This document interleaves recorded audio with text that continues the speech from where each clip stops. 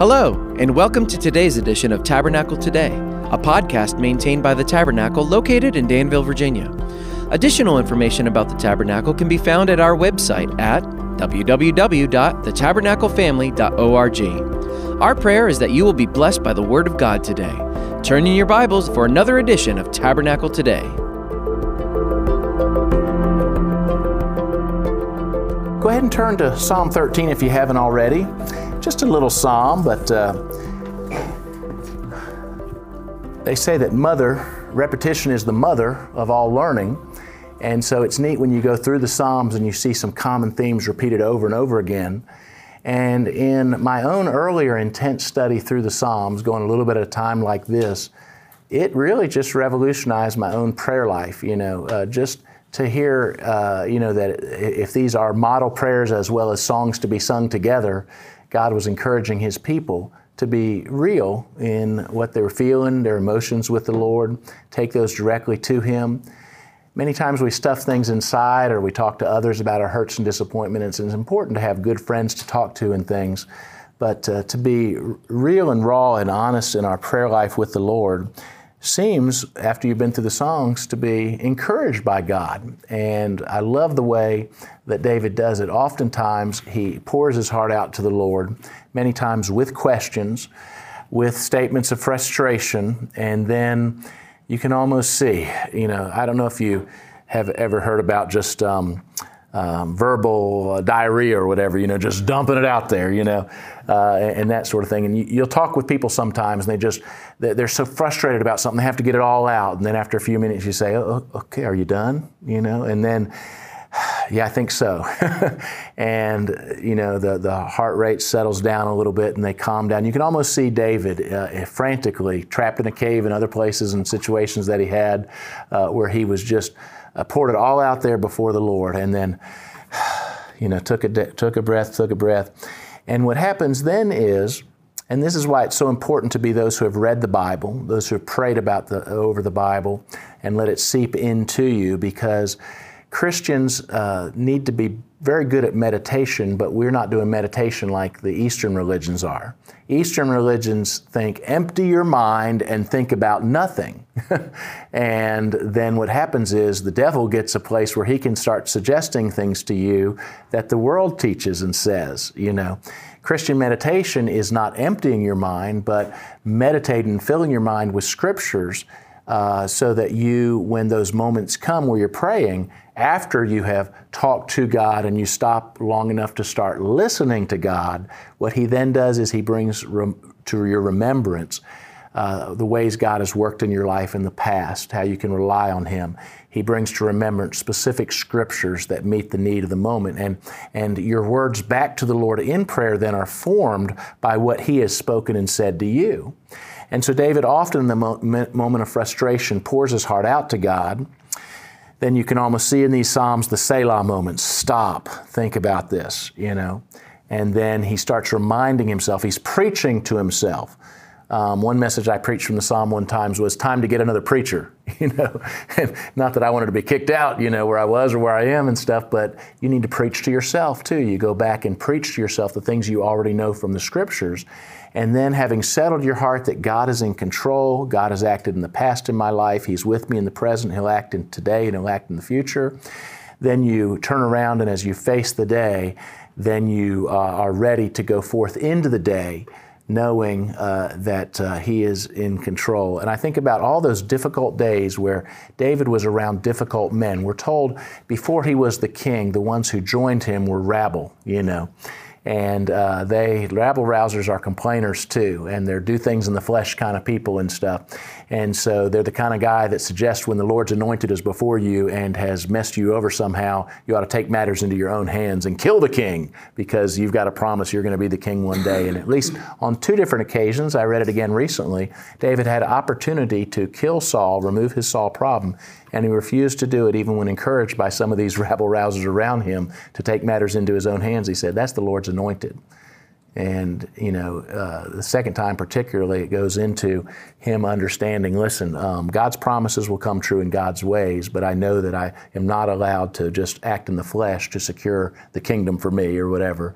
And it's really powerful that way. So I think a lot of these Psalms, there are some that tell us it happened at night and they're for the night, but I think some of them were to get ready for the day with our minds and hearts in the right place so that we can go forward with trusting God, a song on our lips, and ready to speak to those around us about the things of the Lord. I think that's the only way you get the kind of interaction that Elizabeth and I had with Dan and Pat Harper a little while ago, where she wants to be healed, and we're praying for that to happen.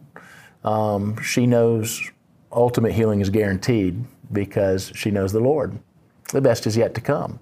And she wants to keep on ministering to her family and others here, but complete and total trust in God and a great perspective.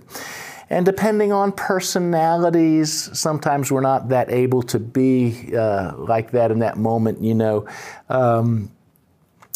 I'm going to say I was born in D.C. We've got some people that were from further up here and stuff like that. You know, sometimes those of us with a more northern persuasion, you know, are accused of not being as syrupy as Southerners in the way we approach things in life, a little bit more blunt and out there.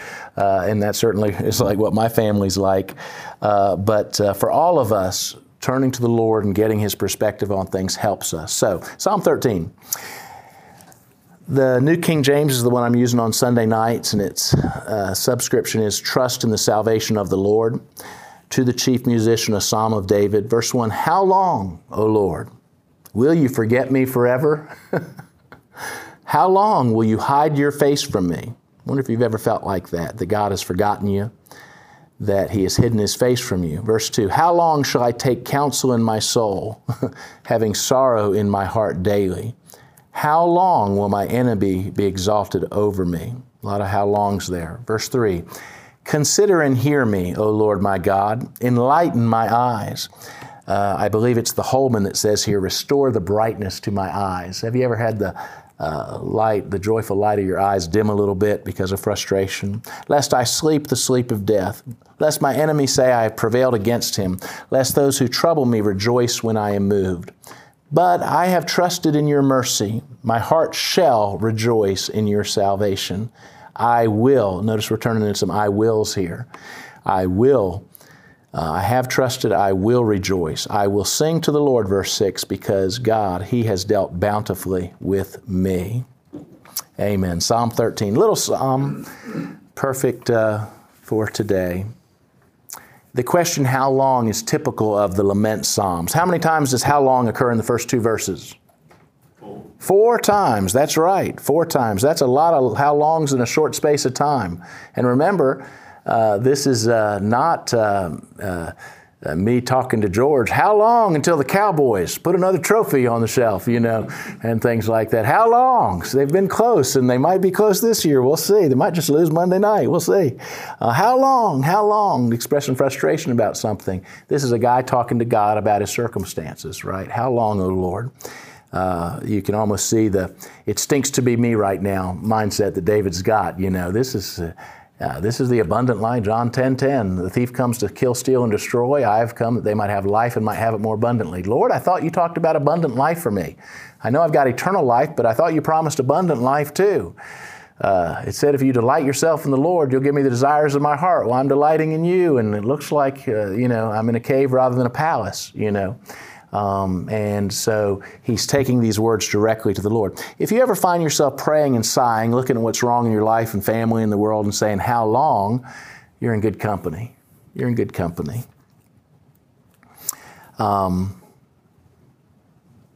Great prayer warriors like David did it all the time. And I'm intrigued by the statement that it says David was a man after God's own heart. I believe some of what that means is similar to what Jacob learned as he clung to the Lord in a big wrestling match. Do you remember what Jacob said to the Lord when he was wrestling with him? What did he say? I won't let you go till you bless me. I won't let you go till you bless me. And I think some of that is David's, not only the realization, humanly speaking, I've got nowhere else to turn, Lord. I'm turning to you again. These are some sorry circumstances, so I'm coming to you again. and I need you, Lord. But it also is the recognition that nothing is greater than God's blessing, and it's Jacob wrestling with God for the blessing. This life is dealing with one result of another after the fall. I don't know if you guys feel that, but so many times I think, oh, that was really neat that happened today. Somebody came to know Christ. That's awesome. Oh, what a great thing. We were praying, and at that very moment, the answer came. That's awesome, So we pray about little things. We pray about big things. We see those answers, and we're like, praise the Lord. But I remember Ron Dunn, when he used to speak up at Duane Hills, and he's in heaven now. Ron Dunn, the great evangelist, used to say, good and evil run on parallel tracks and usually arrive about the same time.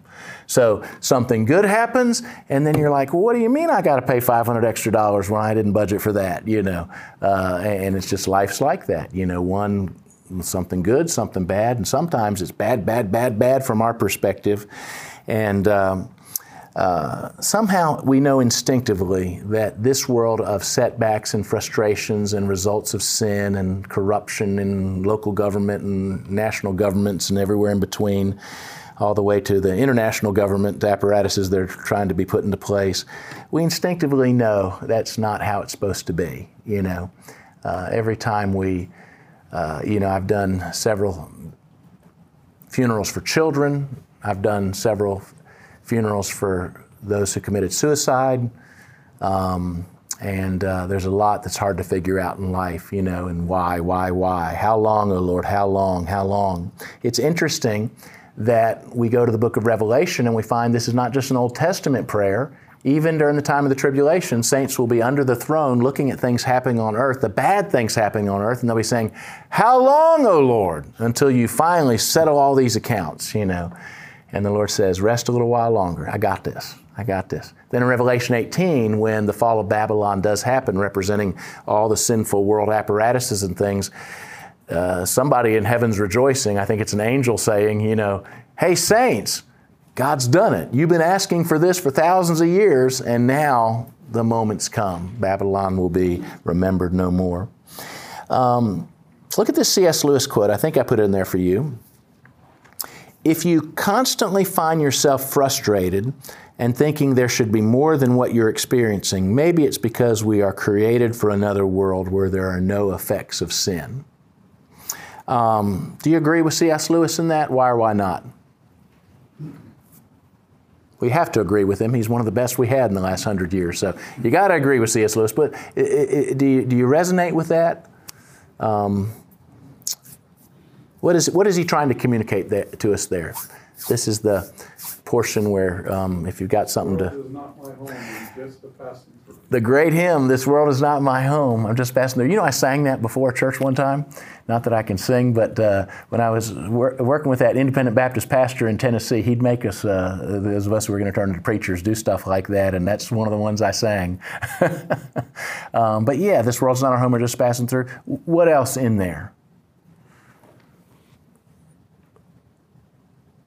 It certainly helps push back against prosperity theology that teaches if you have your faith in Christ right, you're going to experience continual blessings, right?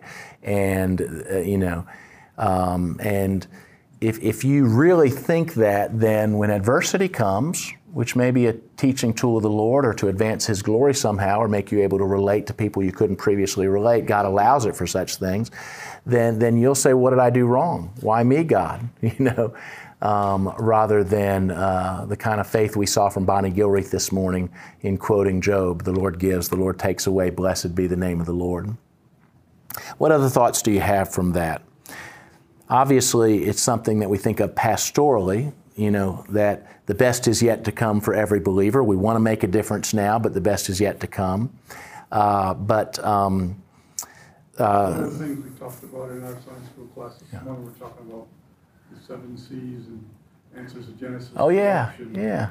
And one of the questions that we talked about was people that say, why would a good God do this to me?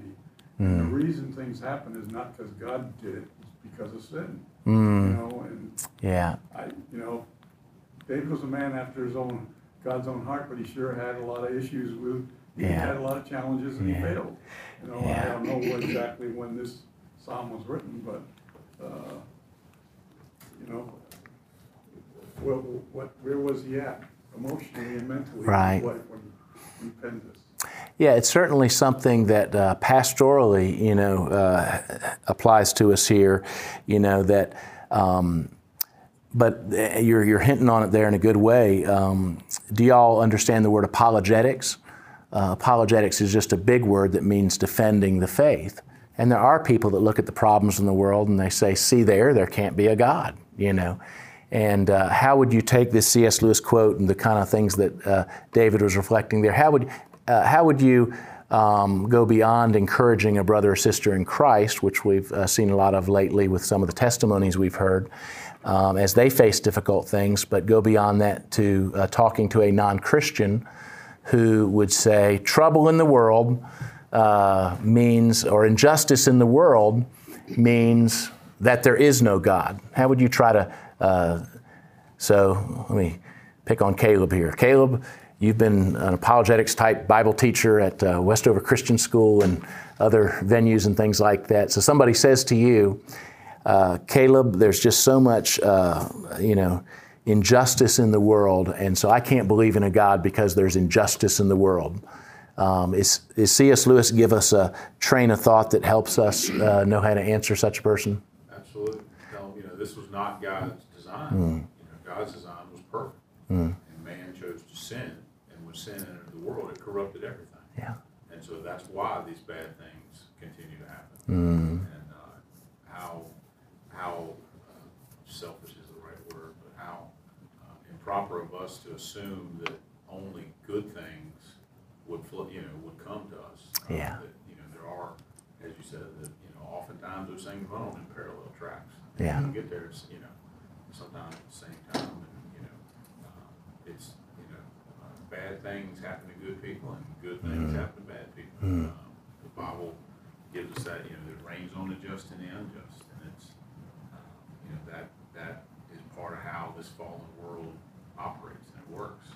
But we have a hope that that through faith in Christ we will reach that place where everything works out the way it's supposed to. Amen. And meets God's perfect design. So that. Caleb did good. He walked us through the steps to peace with God, didn't he? That God's got a purpose, man's got a problem, God's got a solution, and man needs to respond. One thing I have found is, both when I reflect back on the smart aleck that I was before salvation and the smart alecky tendencies still in me and many of my family members and that sort of thing is, many times when people just are flat out wise in their own eyes, they don't like more information from us. And so I've learned the value when talking to such a person of turning things back into questions. And can you think of a question related to what we just talked about that, so a person comes to you, so you're thinking of a question here, a person comes to you and said, because there's trouble in the world and there's so much injustice and things, I just can't believe in God. Is there a question to turn that and make them start thinking? The question is, what did Jesus say about it? Okay. He said, in this world, you will have trouble. Yes.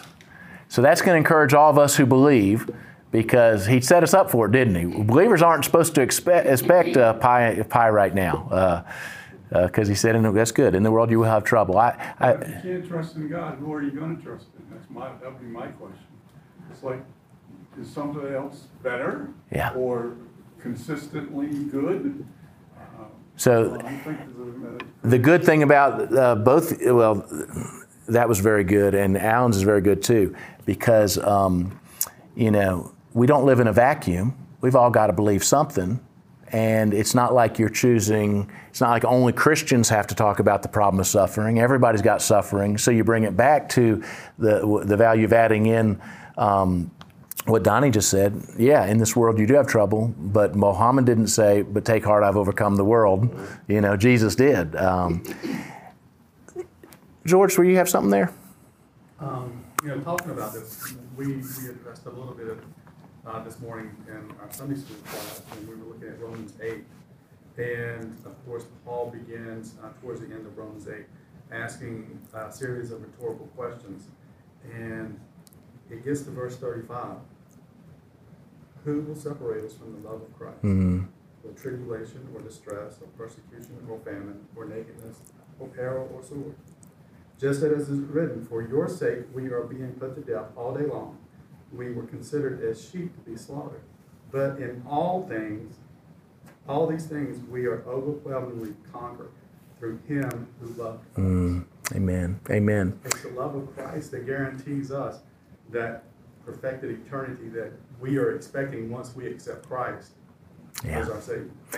That's good. And ultimately, nothing works on the heart like talking about Jesus, Now, let me suggest one thing. So you got a grandchild, and they come to you and says, I've decided no longer to believe because of the trouble in the world and the injustice in the world. I can't believe how there could be a God and He allow these things, right?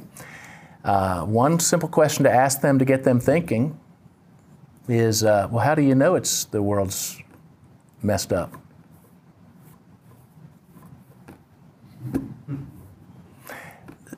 Some of you have heard the story, but it's worth sharing here because I know several haven't. But for a while I met with a fella, and he is developing cures for cancers and hypertension and other things as a research, smart scientist guy up at the University of Virginia.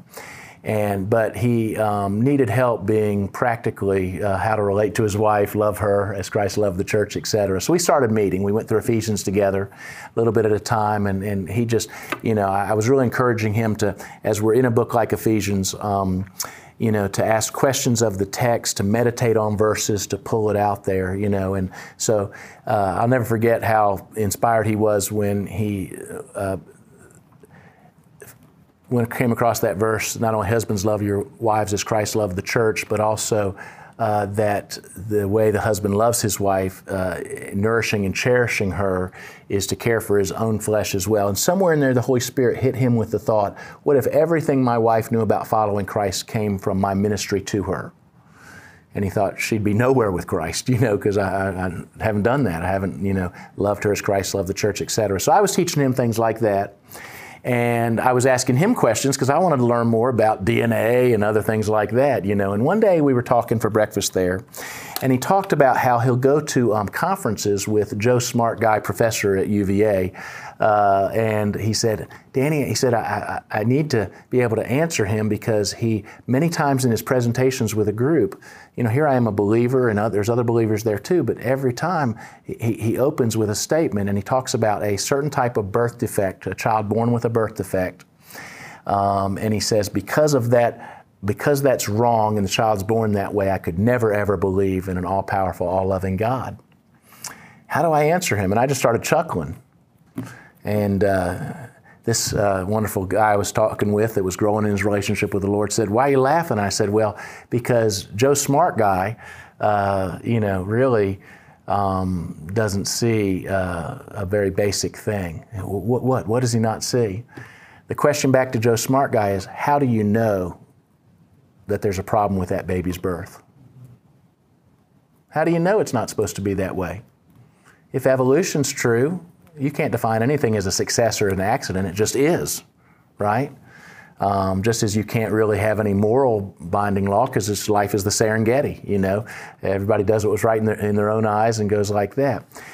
You have to drop back because usually a baby is born with everything working to know this is the way it's supposed to be under the microscope and as you check out different things and things like that. In other words, there's a universal standard of what a baby's supposed to be like that helps him know when the child has some things that are off the standard. Well, the same way, how come, all over the world when an injustice is done, we say, that's unjust? Buddhism doesn't teach things that way. I remember challenging a Buddhist one time about injustices back in her home country, babies being left to die. I said, can't you say that's wrong? She said, no, it just is. And I said, well, wait a second, it just is. What do you mean? She said, things just are the way they are. So whether it's the evolutionists that believe all of life's a cosmic accident, that just happened to happen, or whether it's Eastern religions that kind of have that flow mentality and you don't really do things to stop injustice, you just meditate to not think about it. And So anyway, I said the answer to Joe Smart Guy is that things really do lay out like a track. There's a way the baby's supposed to be. There's a purpose and plan. There's a way it's supposed to be. But it's not that way, and Christians' answer to that is that God creates everything perfectly. He's got a perfect design and plan, and yet when Adam and Eve sinned, it really did have consequences for weather until Christ comes back, and births until Christ comes back, and human behavior until Christ comes back, and the way societies, if they're turning away from the Lord, might makes right, and all those different things rather than right be right, So smart guys win or powerful guys win, et cetera, at the expense of the weak. Why do we not treat all the weak as weak and disposable? In India, many times they give very little care to people with deformities. And, why do we treat every life with such dignity? That's not what evolution teaches, In fact, one of the most consistent atheistic philosophers was Nietzsche, right? Who basically said, listen, the idea of God is dead and we ought to live with those consequences. He talked about the Superman and the super race. For Nietzsche, morality was the strong imposing their will on the weak. And we recoil at that today. Even those who don't love Jesus recoil at that today, but they don't recoil at it because Nietzsche was being inconsistent. He was being a consistent atheist. And advocating the same, and that Nietzsche turned into Hitler saying we'll be the super race and, all that different stuff. So anyway, Joe Smart Guy needed to just walk through the track. Jesus has acted in time to do something about human suffering. And then, of course, we got to respond. And so that helped him. I don't know how that went in talks with Joe Smart Guy. Joe Smart Guys need to be prayed for and loved. But when a crisis comes, many times that's our moment and opportunity to talk. But, so David's asking how long here, and it's mostly pastoral things. But C.S. Lewis's quote is so good because we do get frustrated that things aren't as they are. But it's because, one, it wasn't supposed to be that way in God's plan A, but human sin came into the world. Jesus acted in time, so we can live different now, and His retirement plan is out of this world, and one day everything will be taken care of. Well, this psalm is classic trouble and trust. It begins with grievous lament, and it ends with genuine trust. David, again, here's your fill-in-the-blank, models using his prayer time to urge himself to trust in God despite his circumstances. And not just to trust, but to leave his prayer time with a song of praise on his lips. Look again at verse 6. After pouring his heart out to God and urging himself to consider and for God to hear him, and he pours out his heart to him. I love verse 6. I will sing to the Lord because he has dealt bountifully with me. So David used his prayer time to remind himself of past deliverances by God and past times of God's provision. And he knew God was still at work in his life. And we need to do that too. In our prayer times, we need to move from complaint, the trouble that we're experiencing, being honest with God about that, and our feelings. It's okay to tell God exactly how you're feeling. We need to move from that to remembrance of His past activity in our life, things we learn from the Scriptures, His deliverances, His times of providing. He provided then, He'll provide now. So in just 6 verses, David moves from despair to rejoicing, from agony to ecstasy, from sorrow to song. And the same kind of thing can happen to us as we pray and pour our hearts out to God. Another person in the Bible who had that kind of trust in God, no matter what God brought his way, was Job. So help me finish this wonderful verse from Job. I'm actually reading in Job right now, but in Job 13:15, Job says, "Though he slay me, yet I will trust him."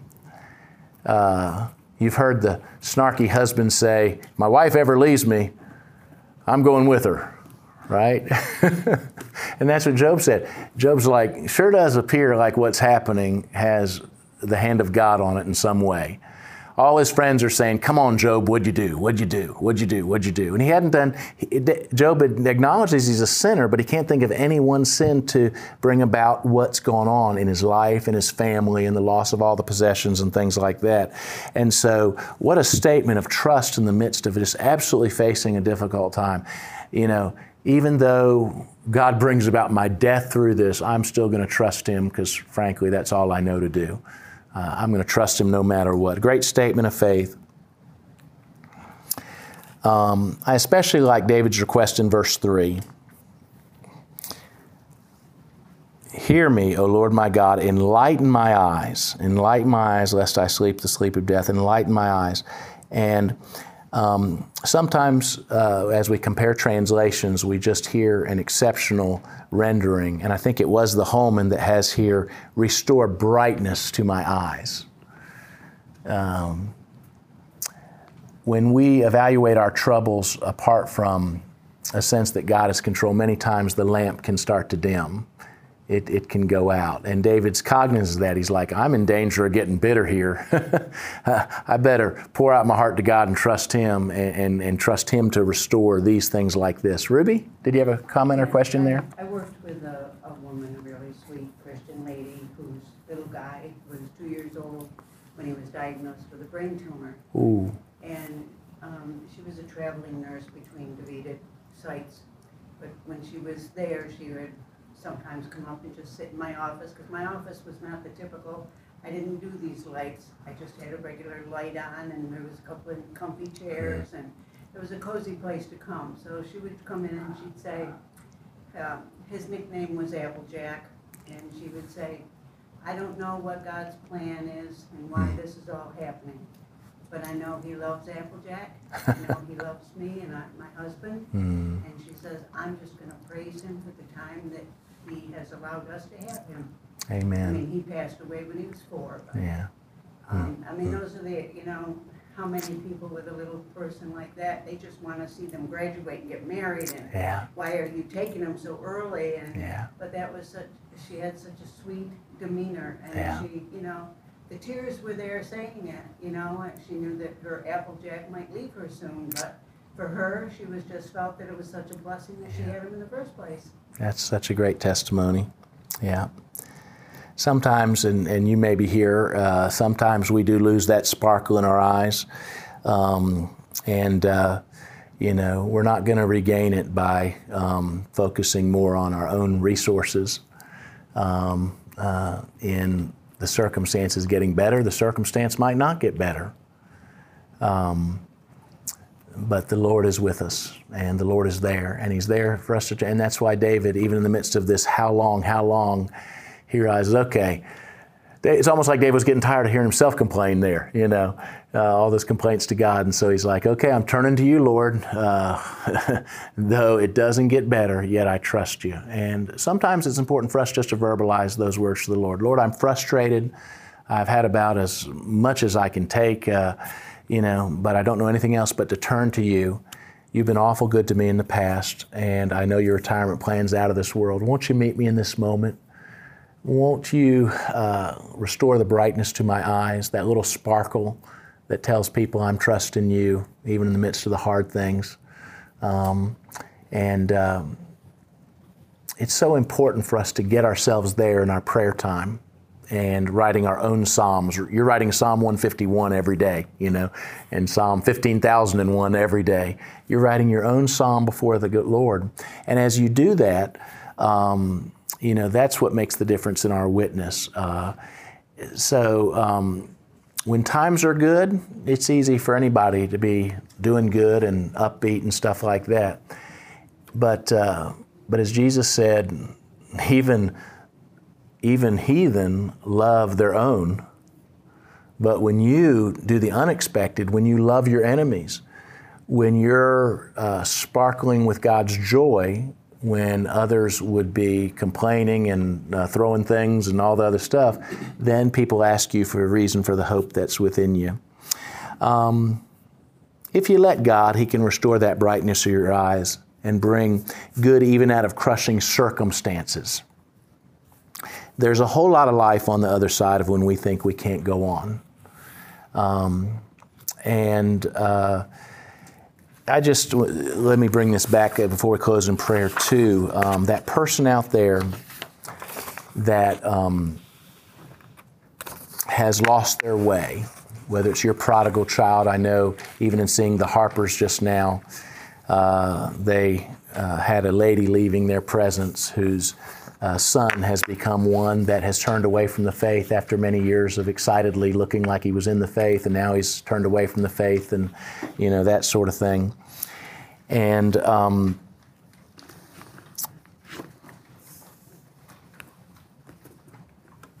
we talked about a strategy with such a person, or a atheist, whoever is just angry and bitter at God, the God they say doesn't exist, to letting them talk some, and then asking them good questions and listening for more of their story.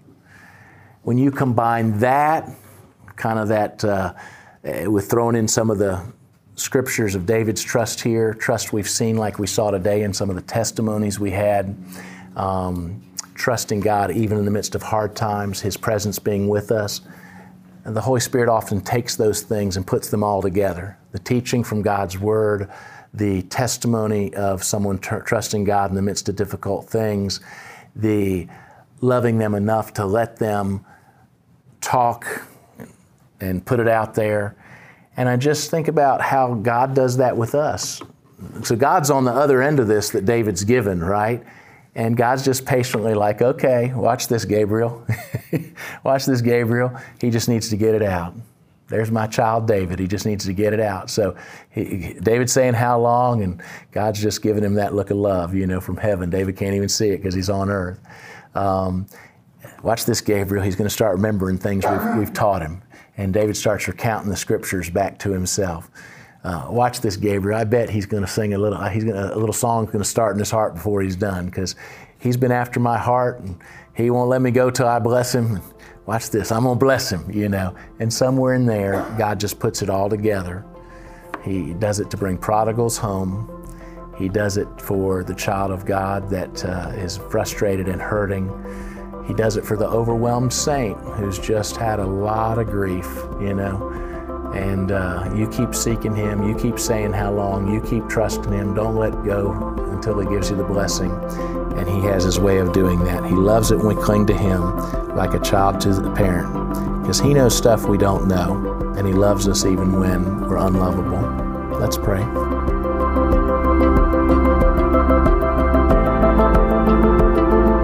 Thank you for joining us for today's edition of Tabernacle Today. To learn more about the Tabernacle, please visit our website at www.thetabernaclefamily.org. There you may access additional Tabernacle Today podcasts, as well as other resources. If you don't have a church home or happen to be visiting the area, we'd love to welcome you to one of our weekly services.